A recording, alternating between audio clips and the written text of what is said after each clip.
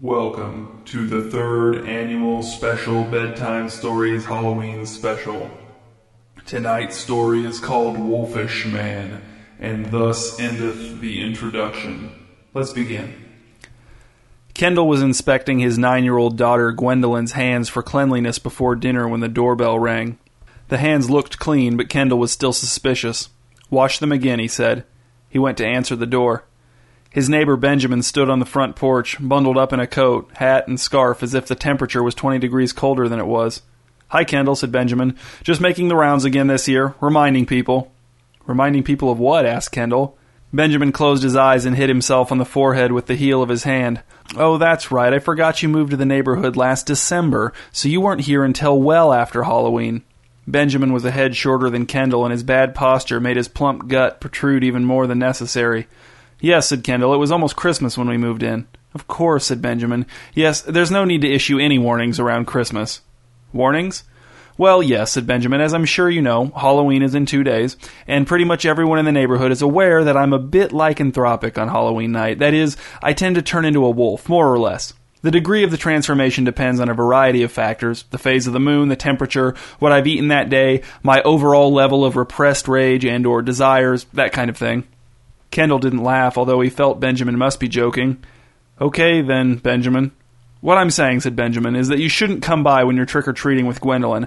I'm not the kind of werewolf who needs to go hunt for blood or anything, but I do tend to be rather territorial. Apparently I've even bitten my own wife once or twice, though of course I remember none of it." "We won't be coming by," said Kendall. "We don't celebrate Halloween." Benjamin blinked. "You don't even trick-or-treat?" "No," said Kendall. "We'll probably just stay home and watch a movie as a family." "Gwendolyn doesn't even dress up?" asked Benjamin. "As something nice? Like a princess or something?" "It's just a family choice," said Kendall. "Anyway, we were just sitting down to dinner, so, thanks for the warning." Benjamin nodded. "Like I said, shouldn't be an issue. My wife keeps me on a short leash." He chuckled at his own joke. Kendall did not. He didn't find it unsettling, he just didn't find it funny. The next day, a Sunday, Kendall napped on the couch in front of a muted infomercial for a device that rapidly dried wet car upholstery when Tabitha, a neighbor from further down the street, rang the doorbell and woke him. Kendall's wife Annabelle answered the door. Kendall could hear the women's voices coming down the hall. "We were just wondering," said Tabitha, "if Gwendolyn would like to go trick-or-treating with our kids tomorrow night. She gets along with them so well, and I just thought that since we were going anyway, she could come along, and maybe you and Kendall could have a night to yourselves." "Ah," said Annabelle, "thank you so much for offering, but we don't celebrate Halloween." "Oh," said Tabitha, her voice suddenly wary. "We don't really celebrate it either. I mean, we don't like all the gross and evil stuff. We just think it's fun to dress up and go trick-or-treating, that's all. Anyway, I just thought I'd offer." "Thanks again," said Annabelle, "but I think we'll skip it this year. But I hope you all have fun." "Okay," said Tabitha. "We'll see you at library hour." "One quick thing," said Annabelle. "You know Benjamin Wharf, right? Did he come by your house the other night? Kendall talked to him, and I guess it was pretty strange." Kendall heard Tabitha laugh. "Yes, he did. We've been neighbors for 6 years, and he's come by every year to warn us that he's going to turn into a wolf on Halloween." "Okay," said Annabelle, "so it's just a joke?" "I don't know what it is," said Tabitha. "He never seems like he's kidding around." "That's what Kendall said." "Anyway," said Tabitha, "whatever his reasons, we respect his wishes and avoid their house when we trick-or-treat." With a trace of bitterness, she added, "You, of course, won't need to worry about that." Tabitha's apparent lack of concern made Kendall feel better. His inability to figure Benjamin's reason for claiming to turn into a wolf had been nagging at him, but if it was really nothing more than the weird behavior of a local eccentric, then it was certainly nothing to lose valuable nap time over. Kendall drifted back into sleep to the sound of Gwendolyn whining to Annabelle about going trick-or-treating for what had to be the 100th time. On Halloween night, Kendall was in the midst of denying to his wife and daughter that he'd fallen asleep in front of an animated family film entitled Drooper and Old Bossy when the doorbell rang. Eager for a way out of the argument, which was shaping up to be unwinnable, Kendall almost ran to the front door. Standing on the front porch in baggy sweatpants, sandals, and a coat and stocking cap was Georgette Wharf, Benjamin's wife. She was crying. "Thank God you're home," said Georgette. "Everyone else is either out with their kids or at a party, but Benjamin told me you don't trick-or-treat because you think Halloween is the devil's birthday, so I hoped you might be home, and you are." "We don't think it's the devil's birthday," said Kendall. "We just prefer not to celebrate it. What's wrong?" "It's Benjamin," said Georgette. "It didn't look like he was going to turn into a wolf very much this year, so I left him alone for just a few seconds, and when I came back into the room, the front door was open, and I saw him running away across the lawn." "What are you telling me?" asked Kendall. "I'm asking for your help," said Georgette. "I need to find Benjamin before he does something terrible." "Terrible like what?" asked Kendall. He didn't feel like pretending to understand all this werewolf business. Insanity irritated him more than it frightened him. Georgette started to cry harder. "Or someone might hurt Benjamin," she said. "They'll get scared and shoot him with a gun." "Wouldn't the police be a better option?" asked Kendall. "No," said Georgette. "Oh, no, Benjamin would get arrested, or worse, maybe. They wouldn't understand the problem." "All right," said Kendall. "How can I help?" "I don't know how to drive," said Georgette. "Can you drive me around the neighborhood and help me look for Benjamin?" Kendall barely managed to keep from sighing. "Of course I'll help," he said, trying to inflect his voice in a way that compensated for the unenthused expression he was sure he had on his face. He wanted to ask Georgette if Benjamin was wearing clothes, but he was afraid it might sound like he was making light of the situation. Still, he really hoped Benjamin was wearing clothes. The neighborhood was more active than Kendall had ever seen it at night. His neighbors had made their houses look as inviting as possible, with their curtains open, all of their lights on, and jack-o'-lanterns, plastic skeletons, and inflatable witches arranged on the porches and in the yards. Clumps of costumed children accompanied by parents, who were sometimes costumed as well, hurried up and down the sidewalks, their voices loud with excitement and greed, their speech slurred by different types of candy combined without rhyme or reason in their mouths.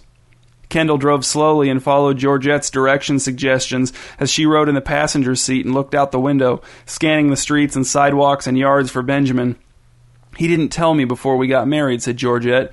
"No, he waited until the day of our first Halloween as a married couple to tell me he changes into a wolf on Halloween night. I probably would have married him anyway if he'd told me while we were dating, but still."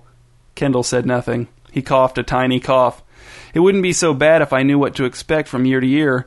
Last year all that happened was his voice got gravelly and his sense of smell got better. And then this year I thought maybe it wouldn't even go that far, but I guess it just came on late, which I should have been ready for, but I don't know. Sometimes it just seems so ridiculous that I have to worry about the extent to which my husband is going to turn into a wolf and terrorize people.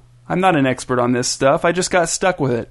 I never got a chance to prepare. We were never together on Halloween when we were dating, and then that first Halloween we were married, he just said, 'Oh, by the way, tonight I'm going to turn into a wolf, and you have to keep me from doing anything bad.' And then I had to learn on the fly.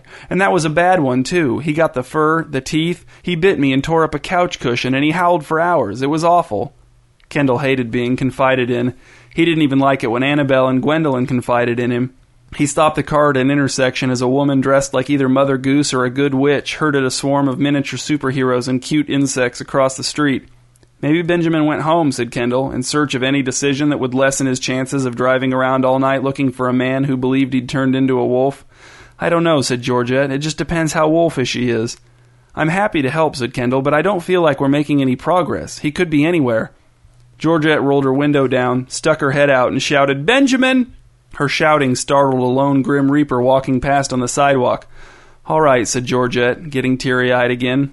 "All right, let's go home?" asked Kendall.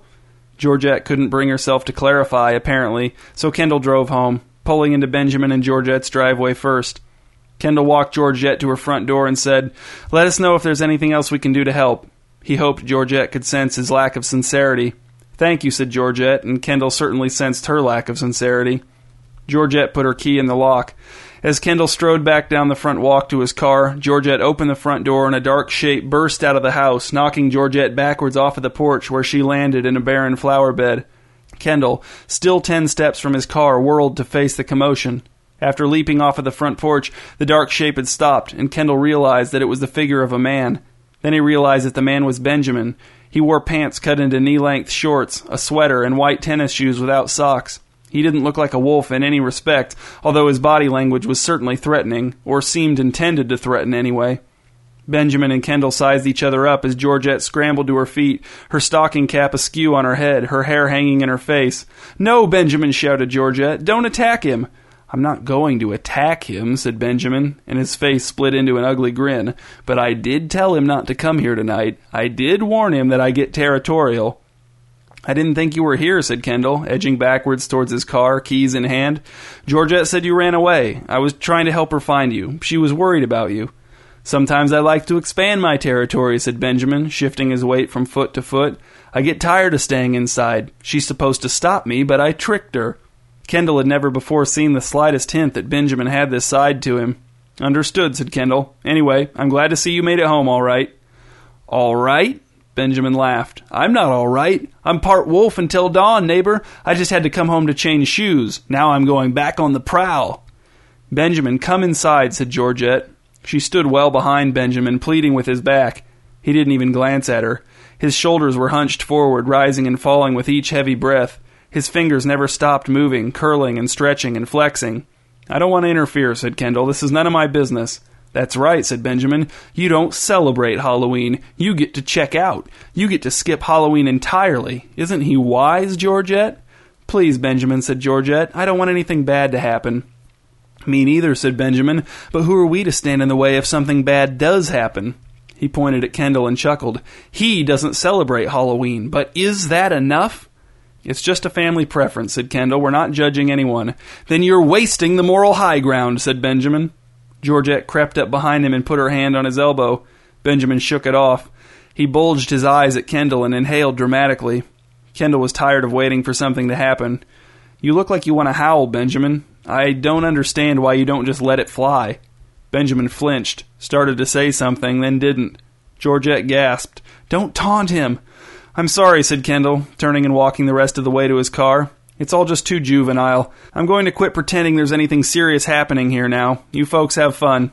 As he backed down the driveway, Kendall saw Benjamin fall to his hands and knees and arch his back, whipping his head back and forth, his body convulsing. It may have been the beginning of an authentic physical transformation, but Kendall didn't stick around to find out. Instead, he drove to a nearby gas station and purchased a 2-pound package of blow pops. When Kendall got home, Annabelle and Gwendolyn were on edge, huddled together on the couch and trying to immerse themselves in a repeat viewing of Drooper and Old Bossy. "Where have you been?" asked Annabelle. "Wasting my evening," said Kendall. "We heard howling," said Annabelle. "It was eerie, Kendall. It sounded close." Kendall settled himself on the couch next to his family. "It's probably just some idiot trying to cut loose," he said, tearing open the bag of blow pops. "Who wants candy?" "I do," said Gwendolyn. "Kendall," said Annabelle. "We don't... What brought this on?" Kendall shrugged.